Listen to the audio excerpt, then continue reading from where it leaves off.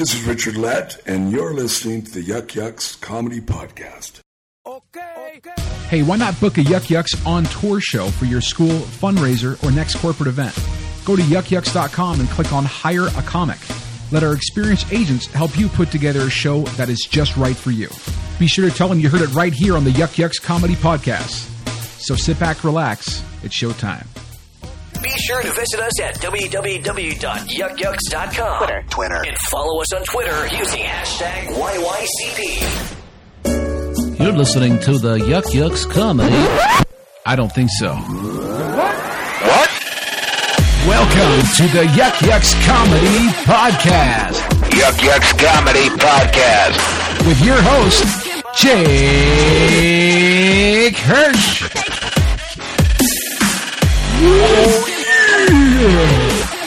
Yeah! What is going on, my little Yuckamaniacs? It is I, Jake Hirsch, the hostess with the mostest.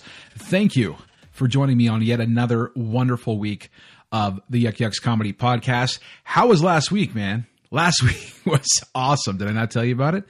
Didn't you guys catch the show? I hope so, because we had a killer episode with the ever so funny and delightful Mr. Eddie Delaseppe, and of course our good friend Mr. Miles Morrison. Yes, great show, knocked it out of the park, and we got some great hits on that one.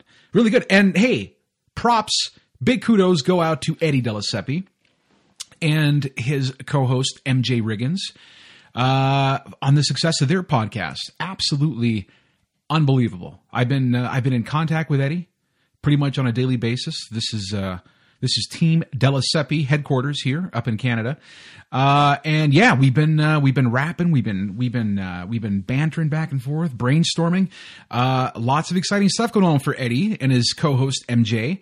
They are the hosts of their hit iTunes show, Barely Friending. Go check them out. If you have not heard this podcast, you guys need to get on it. It's very, very funny. I didn't really know what to think. I remember meeting Eddie for the first time at the airport up here in Calgary, and he was telling me about his podcast. And I mean, you know how many people tell you about podcasts on a daily basis? Well, I don't know. I mean, obviously for me, it's a little bit different. I do this full time. I mean, I podcast pretty much full time. So when I talk to people, it always comes up. What podcasts are you listening to? Who are your favorite podcasts? And I've got a list of them. I do. There's a ton of shows out there that I think are just absolutely brilliant. NPR is one of my, I know. The first thing out of your mouth, Jake Hirsch says NPR. Yes, they have like This American Life, stuff like that. I love those types of shows. Obviously, Serial came out of that, one of the highest rated podcast episodes, I think, in history, to be honest. Yeah, unbelievable how that show took the podcast world by storm. But there's a ton of shows out there I love. Obviously, I'm a big fan of Mark Maron, WTF. I love Ari Shaffir's podcast. I love the Church of What's Happening Now with Joey Diaz. I'm a big Rogan fan as well. I think he's got some fascinating guests on. There's a ton. But anyway, I digress. When Eddie tells me about his show, I'm like, yeah, no, I'll have to check that out. And I just didn't check it out. I didn't check it out for like a week or two or whatever. And then he left town, and I don't know what the hell I was doing. I was driving to town one day, and I put it on, and I just was like, wow. I felt I was kicking myself in the ass. I was like, how did I not get on this sooner? Very witty, very funny, just a great chemistry between the two of them. And hey, lo and behold, Eddie's podcast is like ranking at number 9 right now on the top 100, like the comedy world. That's fucking unheard of, man. Unbelievable. Huge success. That's amazing. I mean, thousands of downloads. That's great. Hey, congrats again. You guys, well-deserved. Great show. Keep it up. Again, guys, go check them out. Barely Friending on iTunes. And I believe they're on SoundCloud as well. On to this show. Now, this is a very special episode for me. It's been sitting in the archives for a little bit, and I'm going to go into a little bit some of the behind the scenes of the story. Our guest today is Kathleen McGee, fine woman, fine young lass who she's kind of taken the comedy world by storm in Canada. She's got a great following, huge fan base. She spent some time in the States. She's got a really good fan base down there. she's made a lot of headlines. She's a very, very gifted comedian, and someone who, I mean, I consider a friend now. She's just very, very nice person. It was a very fascinating episode. This took time, actually took place right around the same time as the Allison June Smith episode when Allison was in town. So if you guys remember back to that episode, right around that time. And it's been sitting in the archives. And, you know, Kathleen and I talked about it. And she really wanted it out. She really wanted me to put it out. And I'm not a big fan of censorship. I'm not a big fan of editing conversations and stuff like that. There are a couple of instances, though, where I think it is appropriate. And I'm going to get into why. When you sit down with somebody and you do a podcast, and trust me, there's a million podcasts out there you guys can go out and listen to on a daily basis and hear really good, solid interviews. And hear, you know, people, you know, talk about current events, you know, science, you know, history, politics. There's a million podcasts out there every day. And I think that they're all absolutely wonderful. I think there's a million wonderful podcasts. However, not do you have an opportunity all the time to do shows where you get to sit down with one person one-on-one and have a really good chat. And not all the time our interview is going to be face-to-face. Sometimes they're over the phone. Sometimes you can't get down to the club. Sometimes you can't get down to wherever you're going to record at. Sometimes you got to Skype them in or just use your phone to bring callers in. But the point I'm trying to make is that it's not often that magic happens out there in the podcast world. It's not often you catch these moments when people connect and they're able to kind of bare their soul. And I think this episode, this was basically what it was all about. Kathleen and I just started talking, and it was immediately felt like we were old friends. Immediately felt this kind of weird connection where it's like we knew each other before. So as the conversation went on, as the more we talked on the show, the more Kathleen opened up. And as you're going to hear in the interview, she got very emotional at times.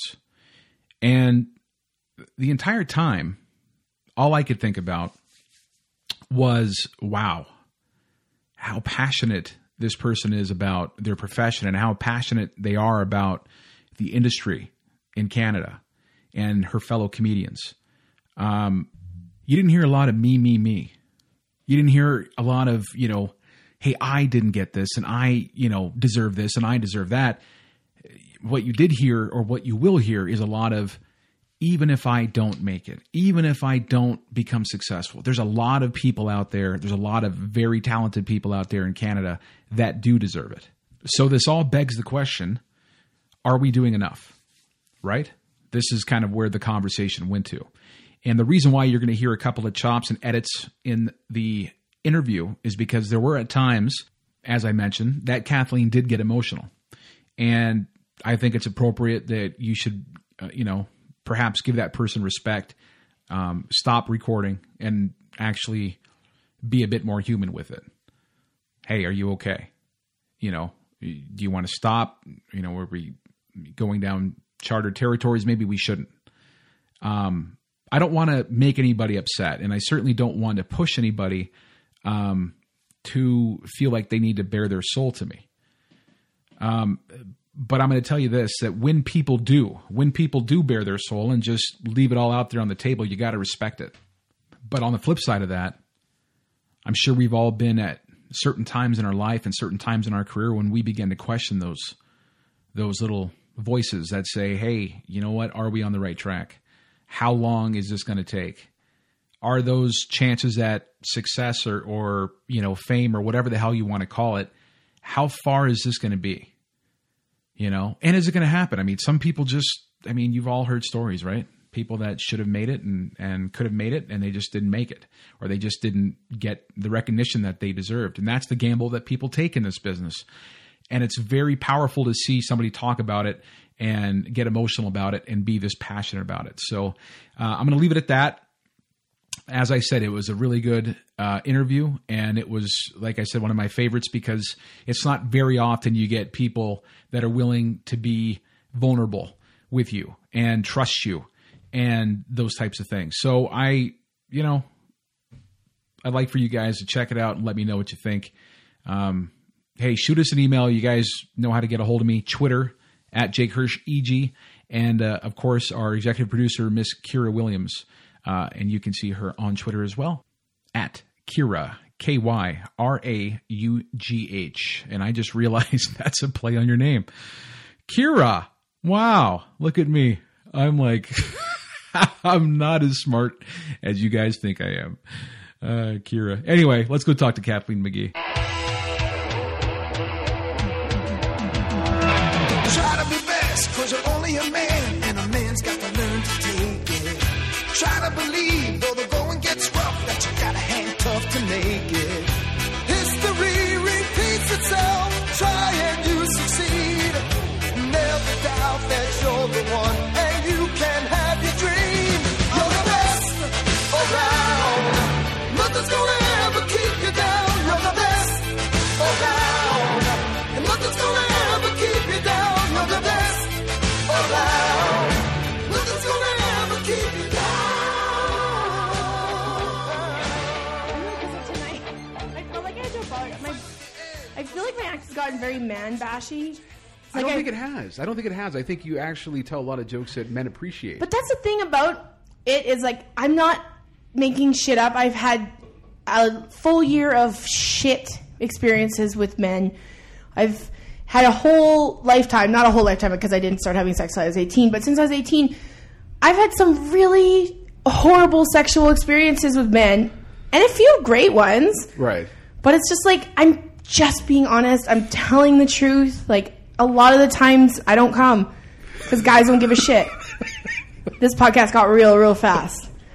0 to 60 in the first minute. A lot of the times, it's just, it doesn't happen because it's, I don't know. And then it's probably my fault too. I fake it a lot just to get it over with. I have major issues. Well, we're going to work through that in the next 30 minutes here. We're going to start. But like any good therapist does, we got to start from the very beginning. Oh shit! Okay. Yeah. Tell me about Kathleen McGee, the little Kathleen McGee. Yeah. Where are you from? Where did you come from? This is. I grew up in Edmonton. Right. Yeah, I grew up in Edmonton, and I grew up in probably I would say middle upper class neighborhood. The neighborhood is called Crestwood, so it sounds really snooty. It does sound like very, Yeah. And the school that I went to, this is the funniest part. The school that I went to was a school for gifted children. Mm-hmm. I got to go there because we lived across the field, and they had to let kids in the neighborhood into that school. They had to have a quota. Like, if you lived within a certain radius of the school, you got in automatically. But it was a school for gifted children. I was not a gifted child. How did you get to the front of the line on this one? I think it wrecked my learning. Did it? I think it fucked me up because I never did well in school. Like, I never got good grades. Did you always feel like you were behind everybody else? A little bit. Extra help. And now that, like I've had people say to me, and I worked with Dave Foley once, and he commented, because I have tattoos on my feet, one says left and right. And he looked at them, and he's like, that's a cool idea. He's like, but do you have them because you really have a tough time telling left from right? I'm like, yeah, I used to always have to do the L left hand. And then he goes, do you like talking on the phone? I'm like, hate talking on the phone. And then he said, when you read, like, do you read fast? I was like, no, it takes me ages to read a book. He's like, you are mildly or severely dyslexic. He diagnosed me. Dave Foley freaking diagnosed you? Yeah. That's crazy. So then I'm thinking about it. I'm like, I probably had a learning disability. And unfortunately, I was in school before learning disabilities were kind of like focused on and nurtured. Yeah. And now they are, but nobody gave a shit back then. No. I was going to this school with all these extremely intelligent children. And me and my best friend who lived around, we always felt like idiots. And then, it's so funny because my best friend and I, she's like the greatest. We've known each other since kindergarten. Like, that's where we met. And we went back to the school for like a anniversary thing. And we saw one of our teachers who was never really a big fan of us. Right. Because we'd always talk in her class and stuff. And she said, oh, girls, what are you doing? And this was before I had done any comedy. And so my friend Jana was like, I do nails. And I'm like, and I work at a call center. And she's like, Yeah, that's about what I expected out of you two girls. Like, we're the two girls that, in grade 4, we did Japan as one of the subjects. Our teacher was reading Shogun. Right. And she kept on, there's a lot of stuff about sailing in it. So she said, so she was like, and the seamen were all over the boat. And me and my friend, in grade 4, we knew what seamen was, I guess.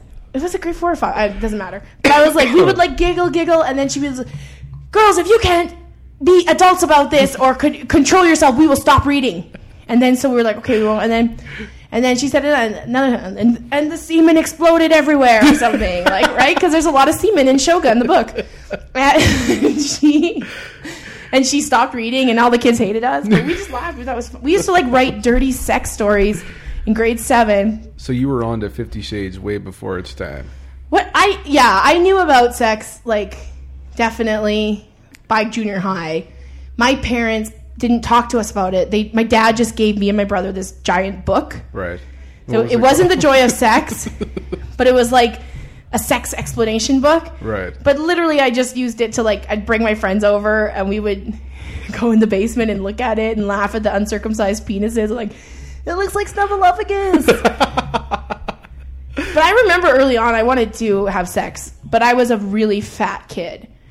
I was a really fat kid, so guys liked to be around me because I was very funny, but nobody wanted to fuck me in high school.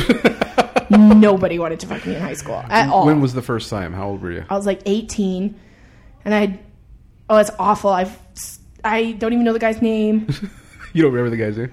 I had sex at a bush party in the woods. This is what I am not a Disney princess.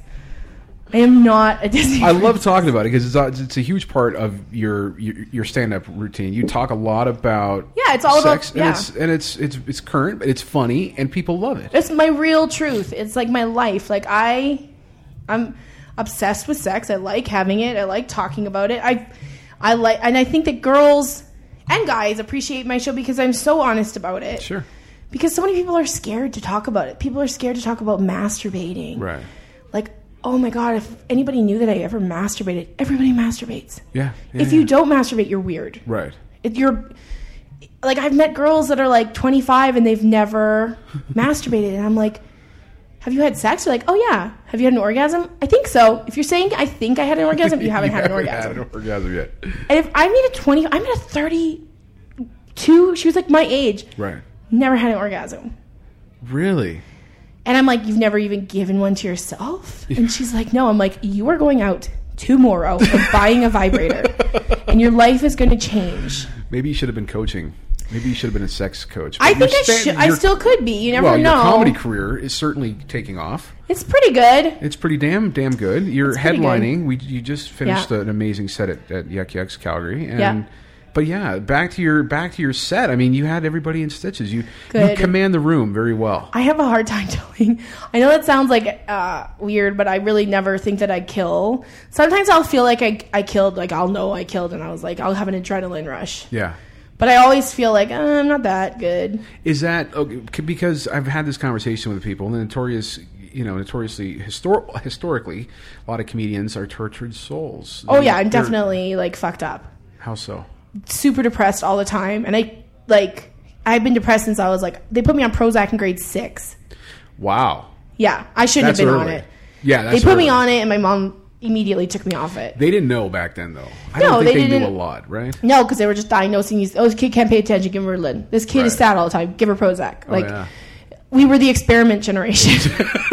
We were pretty creepy. We were pretty much chimps back then. Like, our parents were the generation of like fetal alcohol and parents smoked because they didn't. I don't even know. My mom could have smoked.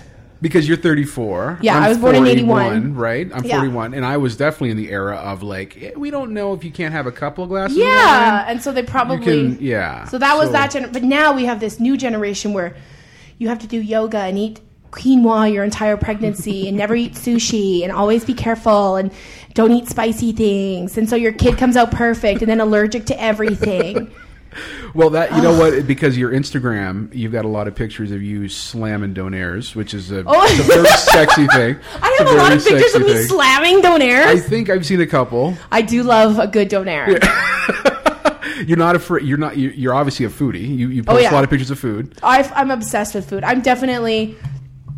I don't even know. You can adjust that mic, by the way, if you want to. Just that part and it. I don't even know if I can. If I should say this. Speak. You can edit it out, maybe. Sure, it's up to you. I did it and it was all right, but it wasn't like food for me. Right. This sounds crazy. Like I had my ex. He's like, you like love food more than anything. Like watching you eat. I wish you made those faces when I was fucking you. You get so much happiness and pleasure from food that sex won't even like come close to a good donaire. Or I'm being so serious right now, though. I'm being 100%. I definitely have a food addiction, and that's like been my struggle my whole life. Is like my weight. Right. So I don't know. And then I lost a bunch of weight, and then guys became interested in me. I didn't know how to handle it. Well, you look great. You dress to the nines. Oh, thank you. It's H&M and Old Navy. Thank you. These are my favorite stores. When you first started out in comedy, though, was your act... sorry. You just twist that little baby around there. We're good. Yeah, at the top of it. Yeah, you think you actually got to twist that mic around. I'll just hold it like this. Yeah, there you go. I'll just be a little bit more aggressive with the mic. There you go. When you first started out in comedy, though, was your material always racy stuff? Filthy. Right from the beginning? Oh, worse than now. Now. Who did you look up to at the very beginning? Eddie Murphy. When I saw Raw, that was I was like probably 11 or 12. I didn't know what stand-up comedy really was. Yeah. And then I saw Eddie Murphy Raw, and I was like, he's saying really horrible things, very dirty, and everyone loves him. Right. And I saw him like, so you can be funny and everyone will love you? Right. I need to do that job. And that's when you knew. Yeah, well, I don't know if it's what I knew, but it's when I figured out that stand-up comedy was a thing. And then I was talking to Dan Schlissel, who's doing my recording this weekend with Stand Up Records, and I was talking to him about Mike McDonald, who is the king of comedy in Canada. Sure. Like, he is legendary. And I remember like watching him on Just for Laughs. I remember watching my mom like nearly piss herself watching him. Right. And I just was like, I just want people to be like this for me. I want to do that to people. I want to make people like just die laughing. Were you a natural performer growing up? I always did theater. Did you? And I always did like music lessons and ballet and all this other crap. But I did. I think I always wanted to be an actress. When I was a little kid, I was like, I want to be an actress, but I was fat. Right. So back then, if you were fat, there's no way you're going to be an actress. And now there's all this acceptance for whatever you look like, which is another reason why I'm doing Suck It September, because if I want to suck on something and have people pay attention to me, who cares? Why does that bother somebody? Do you think that? But I mean, if you were saying this stuff 20 years ago, people would have their ass cheeks clenched up, right? When I started, I did jokes, like ridiculous jokes. Like I had a joke about fucking Jesus, which I still sometimes do because I think it's funny. Right. I had a joke where I used cunt. I had jokes, and I had comics that would come up to me starting in Edmonton, and Alberta's a very corporate comedy place, so they would be like, you will not work if you are talking about, I had rape jokes. I had like all this stuff. And I've always had a filthy sense of humor. Even like I said, when my friend and I were in grade 7, we would write sex stories on our French sheets. Like, sex has always been something. And I was not molested. I was not, like I didn't know there's people listening, she's probably molested or something.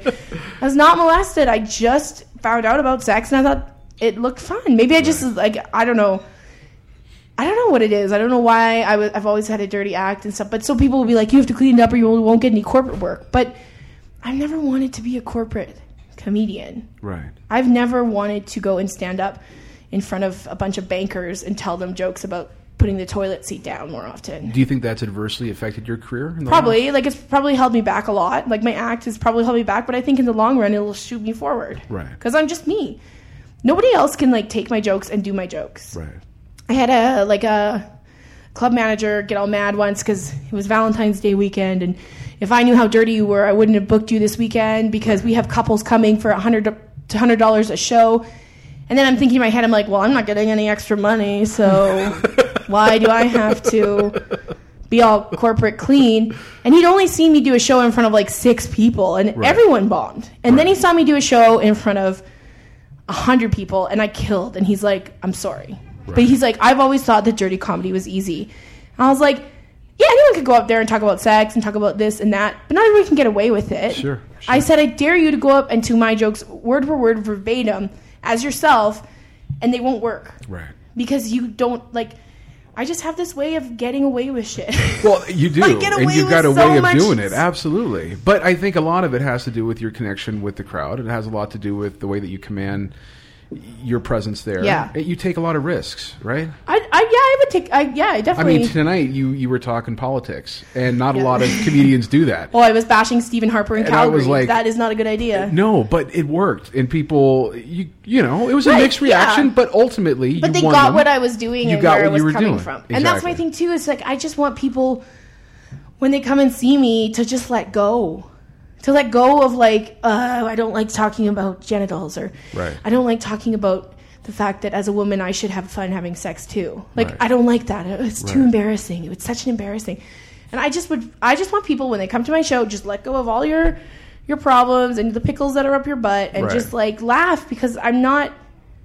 I feel like that my act has become way more like pro-female, just because of my life. Like I used to be super embarrassed about everything to do with sex, and I would never want to have sex with the lights on, and I'd be always worried about what a guy thought about me, like, oh my god, I queefed, holy shit, I'm gross, and he's gonna never talk to me again. But now I'm an adult, and I like have had a lot of sex and I have shitty things have happened, and great things have happened, and like it's just something I like telling girls, like when they're in their 20s and they come to my show and they're all like, oh my god. Like if I do a vibrator joke, I don't need a vibrator, I have a boyfriend. I was like, does his dick vibrate? Because if it doesn't, you need a vibrator. But do you think part of that, though, is that the reason why people feel really comfortable with you and they react well to your material is because you give them permission to laugh at that stuff? Yeah. I'm like, laugh at this stuff. Like, it's out there. I'm saying this. It's crazy, some of the shit that I'm saying to you. Right. But it's funny. Like, I'm not, and again, I'm telling the truth. Like, I hate when people are like, you're a dirty comic, and I'm like, no, I'm an honest comic. That's what I am. I'm tired of people saying that just because I talk about, you know, stuff that is not normally talked about, it doesn't mean I'm just filthy. Sure. Like, I'm getting away with stuff. Right. I have this college in the East Coast that wants to have me just come. They don't want me to do stand-up. They just want me to come and talk to their women's studies course about being a female comedian and about, like, you know, like being sex positive and like just living your life and not being ashamed of who you are. Right. Because that's the problem. Like, that's what I was so ashamed for so long about who I was, because I was fat and because, like, I didn't think guys liked me. And then even, like, I've lost weight and I've gained weight. And I'm like, I'm finally like, you know what? It doesn't matter. There's always somebody that's going to be into you. Mm-hmm. So, and now this world is crazy because you can access people all over the world and they all want to fuck. They don't want to love you, but they sure want to fuck you. I'm allowed to say whatever I want on this podcast. You can say whatever you want. Absolutely. I ask after I do like a million. I'm like, that horse has left the stable already. Yes. No, you're that's great. But I like to say, like, I've had it a couple times where I've had groups of girls in their 20s, and they seem like, oh, this is icky. Right. But I just like to say to them, I've said it on stage a few times. I'm like, listen, girls, I am your leader. Listen to me. I'm going to make your life a little bit easier. You know, you got to stop, like, letting guys tell you that you're not beautiful. If a guy tells you you're not beautiful, never talk to him again. Exactly. If anyone makes you feel bad about yourself or about what you're talking about or what you like, fuck them. Get rid of them. Yeah. There's so many people out there. Absolutely there is. It's changed. Like, I think that's why people are more accepting, because there's more access to everybody. Right. Like, before the internet and all this social media shit, which is also shitty. Right. But before all this stuff, like, you never saw people that reflected what you looked like on TV unless you looked perfect. Right. Like, very true. There's no way that... And then, like, I remember it started to happen. I remember, like, Sarah Rue was on that show Popular, and I was like, oh, she's, like, pretty big. But then they made her lose weight. The suits, the corporate suits. Yeah, and I think it'll always be that way. Like, you'll get a little famous, and they'll make you try to lose weight to look a little bit better, but I think, like, now Like there's Melissa McCarthy is out there. There's so many women that are like, I don't know, it's just getting better. It's not like sitcoms where the guy's fat and gross and he's married to this hot babe that would never talk to him in real life. Right. I think that's why so many people like King of Queens and those types of shows. Yeah, but Leah Remini was this tiny little thing. Yeah. And Kevin James was this fat slob. He was, absolutely. But that's why guys love that show. I like that show too, but also then she gained weight and people were like, she's fat now. I'm like, excuse me. Right. It's such a double standard. Do you see his belly hanging over his fucking pants? And she's a little chubbier in the face? Get out of here. Like... I'm never going to succeed because I'm too mouthy. I speak my mind way too much, and I do whatever I want, and it's not a good thing, I don't think. You don't think so? Well, it's not a good thing for your career. Maybe eventually it'll help me, but... Why not, though? Well, because the entertainment industry wants to control people. Sure. Like, anytime I've had meetings with management or anybody, they just want to control you. They just want to tell you what to do and tell you what to say. But do you believe in that? Like there's got to be a certain recipe in order to get successful? Or do you think that maybe going the route that you are going where you're just saying, listen, like this is who I am, this is what I'm doing, and accept it or not? Because obviously you're getting success right now. You're headlining clubs. I don't think it's really well. Like that anymore. I think you can be who you are and do what you want to do. It'll probably be a longer road. Right. But I've had people like the person in my career, like I've had a lot of comics help me along the way, like Kenny Robinson and Darren Frost. Right. Always went to bat for me, especially Frosty at Yuck Yucks. They weren't working me in Alberta because of a misunderstanding about they thought I was working with this one comic that they hated, and I'm like, I don't even do anything with him. And so Frosty's like, why aren't you working her in Alberta? She's funny, she's good. He's always gone about for me. Kenny and him put me on their tour with them. And then I won a contest to open for Russell Peters, and he was like the first person that has like a large amount of power. Mm-hmm. Sure, he's got some that told me what I was doing was okay. Right. I'm like choking up. I don't know why. What did that feel like for you? It was amazing. Like before that, everybody told me I would get nowhere. Mm-hmm. I always cry on podcasts, and it's really annoying. No, it's good. It's good. Really dumb. But he was like the very first person that said I was doing fine and just keep doing what you're doing, and he still is supportive that way, and now more people are becoming that way with me because I still feel like there's lots of industry that don't know me and don't see me for what I could do, but I'm like eventually it will happen, but it's just so fucking long and so poor. It's a tough road. It's so long. Like my poor mom, she keeps on giving me employment papers. Because I like get broken down at home because I don't know, like I just go back and I'm just like I have no money, and every time I make money I have to pay for a flight somewhere, I have to pay for rent, or I have to pay for this, and I have to pay the government. They think I'm making money and I'm not, and I gotta stop crying. Do you think it's gonna pay off though? It will, hopefully. It's gonna pay off, right? But she keeps on giving me these like, you know, those jobs. She's like, look, you could work at Pizza 73 from your home. You could take orders from your home. She's so cute, but she just I've invested so much time and money and effort into comedy, and everything I learned in business school is gone. Right. I've learned Word 97. Like, it's not like I can keep up anymore.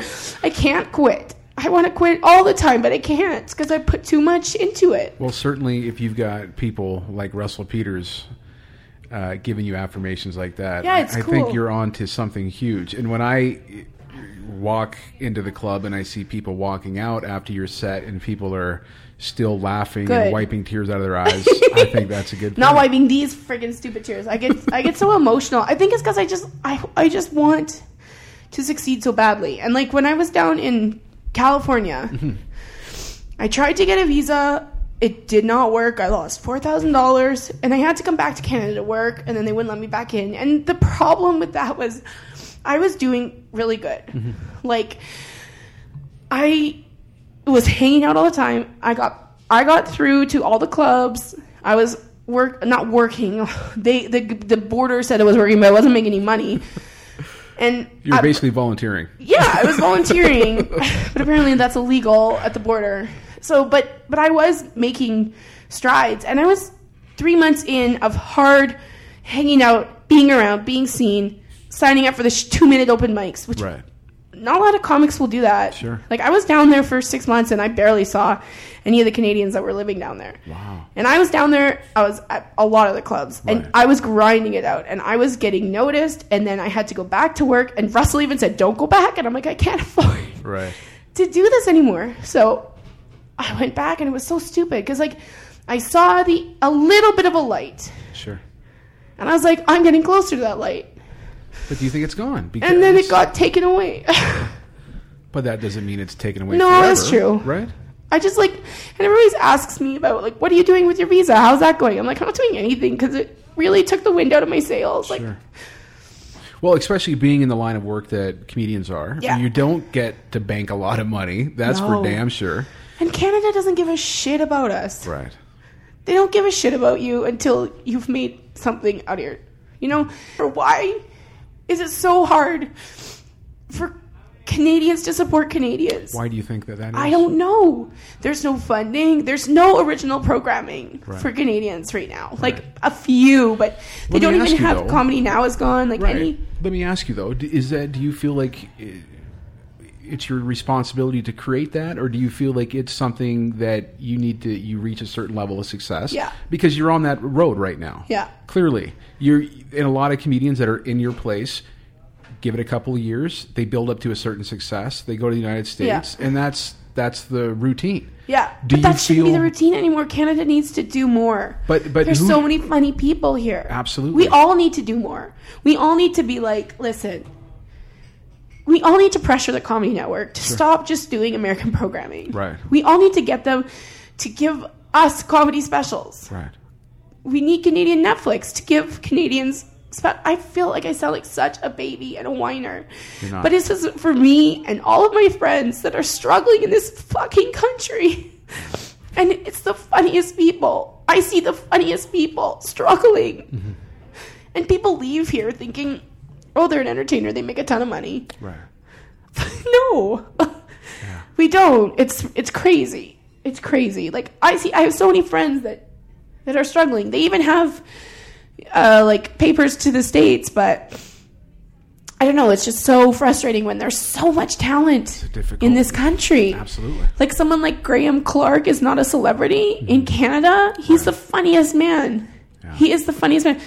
Sean LeComber is this incredible genius, and he's in freaking Alberta. Right. Working like road stuff. He should be writing for a television show. Mm-hmm.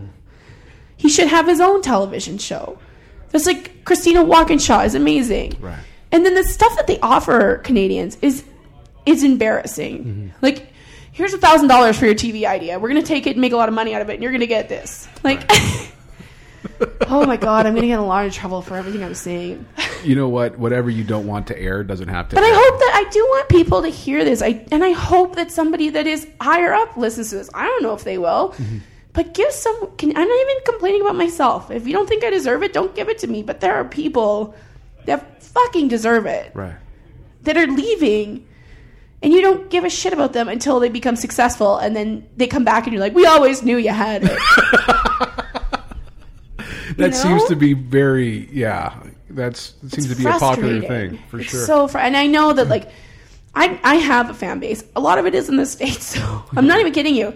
Because I've done Ari Shafir's podcast, and I got a ton of followers out of it. Sure. And they're all in the States, and they're all saying, come to the States, come to the States. I'm like, I wish I could just come down there and do shows and come back. But there's so many loopholes and things that you have to jump through. And, Oh, for sure. And you have to, the stuff that they make you do is just, they make you write these letters saying that you're an extraordinary person. Do you know how hard it is for a stand-up comedian to say, I'm an extraordinary person? When you feel like you're a pile of garbage all the time? Like, it's embarrassing. That's tough. That is tough. This is a very weird podcast. I made it weird, not you. I talk too much. But since we're talking about success, though, what is the definition for that for you? I mean, be able you to- could. I mean, if you could make a good living in Yeah. Canada, would you stay here? I would stay here and work here and go to the States too. I would come back and work here as much as possible. I love Canada. I love the crowds here. Yeah. I think Canada appreciates comedy on a level that other countries don't. Right. We have to. We're fucking cold all the time. Right. But I think that, like, success to me would be, like, I tour every weekend. I make real money. Mm-hmm. I can live comfortably. Mm-hmm. That's success to me. Anything beyond that is a lottery shot, right? Like, people that are famous, they won the lottery. Mm-hmm. They worked really hard, but they got pucked out. Because there are people everywhere that are working their asses off to get this stupid fame. Right. That I don't want fame. I just want money. But you know what? I lived with a guy, a roommate of mine, and you know, this guy was just a phenomenal talent. Yeah. And he'd always say, like, the only difference between me and Ryan Seacrest is that he was at the right place at the right time. Exactly. It is. And that's another thing that, like, I have to understand, that it's breaks. Right. You'll be lucky and you'll get a break, and something will happen at the right time, and it'll just start to flow. Yeah. But you don't want it to be that way. You want it to be the person that works the hardest. But I don't know. And comedy is a lot about who sticks it out the longest. Sure. Like, I'm only 10 years in. I'm being a big baby. But 10 years is a large chunk of your life, though. That's the problem. Is that I'm still a baby in comedy. But 10 years is a fucking long time. Like, sure. I've missed Christmases and missed weddings and missed all this stuff because I want to do comedy. To stop crying. I'm such a baby. You're not a baby. I'm just passionate about it. That was going to be my next sentence, is that I think you're just extremely passionate about comedy and your work and your career. I love making people laugh, as cheesy as that sounds. Like, I got to be having the worst day of my life, and then I have a good set, and it's just like, okay, I'm fine. Everything's great in the world. Yeah. And then I bomb, and then I'm like, oh, everything sucks. And then I have a good set. I'm back. It's like so manic. Comedy is so manic. It is manic. But you know what? I also get to see the look on people's faces when they're taking pictures with you, and they come up and they ask to, you know, come and talk to you. And yeah, totally. It's an amazing feeling. It's cool getting recognized. It's not cool getting recognized in my day job. Like when I worked at Starbucks in Toronto, people go, did I see you at Yuck Yucks? No. I've not. I'm not a comedian. How can people find you? I am all over the internet. I'm addicted to social media. Yes. So I am Instagram, Kathleen_McGee, Twitter, Kathleen_McGee, Facebook, Kathleen McGee, Tinder, Kathleen34. That's my Tinder profile. Swipe left. Swipe left. Oh, Tinder is the worst. But I'm such an asshole on Tinder. Are you? I troll. Your Tinder joke is just absolutely money. It's true, though. I've never done it, but I really would like to do. You really should. Invite 3 guys or 3 or 4 guys to the same place and have them all show up and be like, well, you're all on a job interview. Best one gets the job. Let's see which Best one gets the blowjob. Well, you're definitely a huge talent in my eyes. Oh, thank you. And we're getting married, right? We're getting married for the green card, right? The visa? No, we're getting married because we love each other. Right. I mean, yeah. We've been in love for 2 hours. That's right. It's hot and heavy. It's going places. We're going to Calgary City Hall tomorrow. I'm not kidding. Thank you for being honest. Thank you for being passionate, and it's refreshing to see that. Thank you. Absolutely. I had fun. I had a blast. Sorry I cried.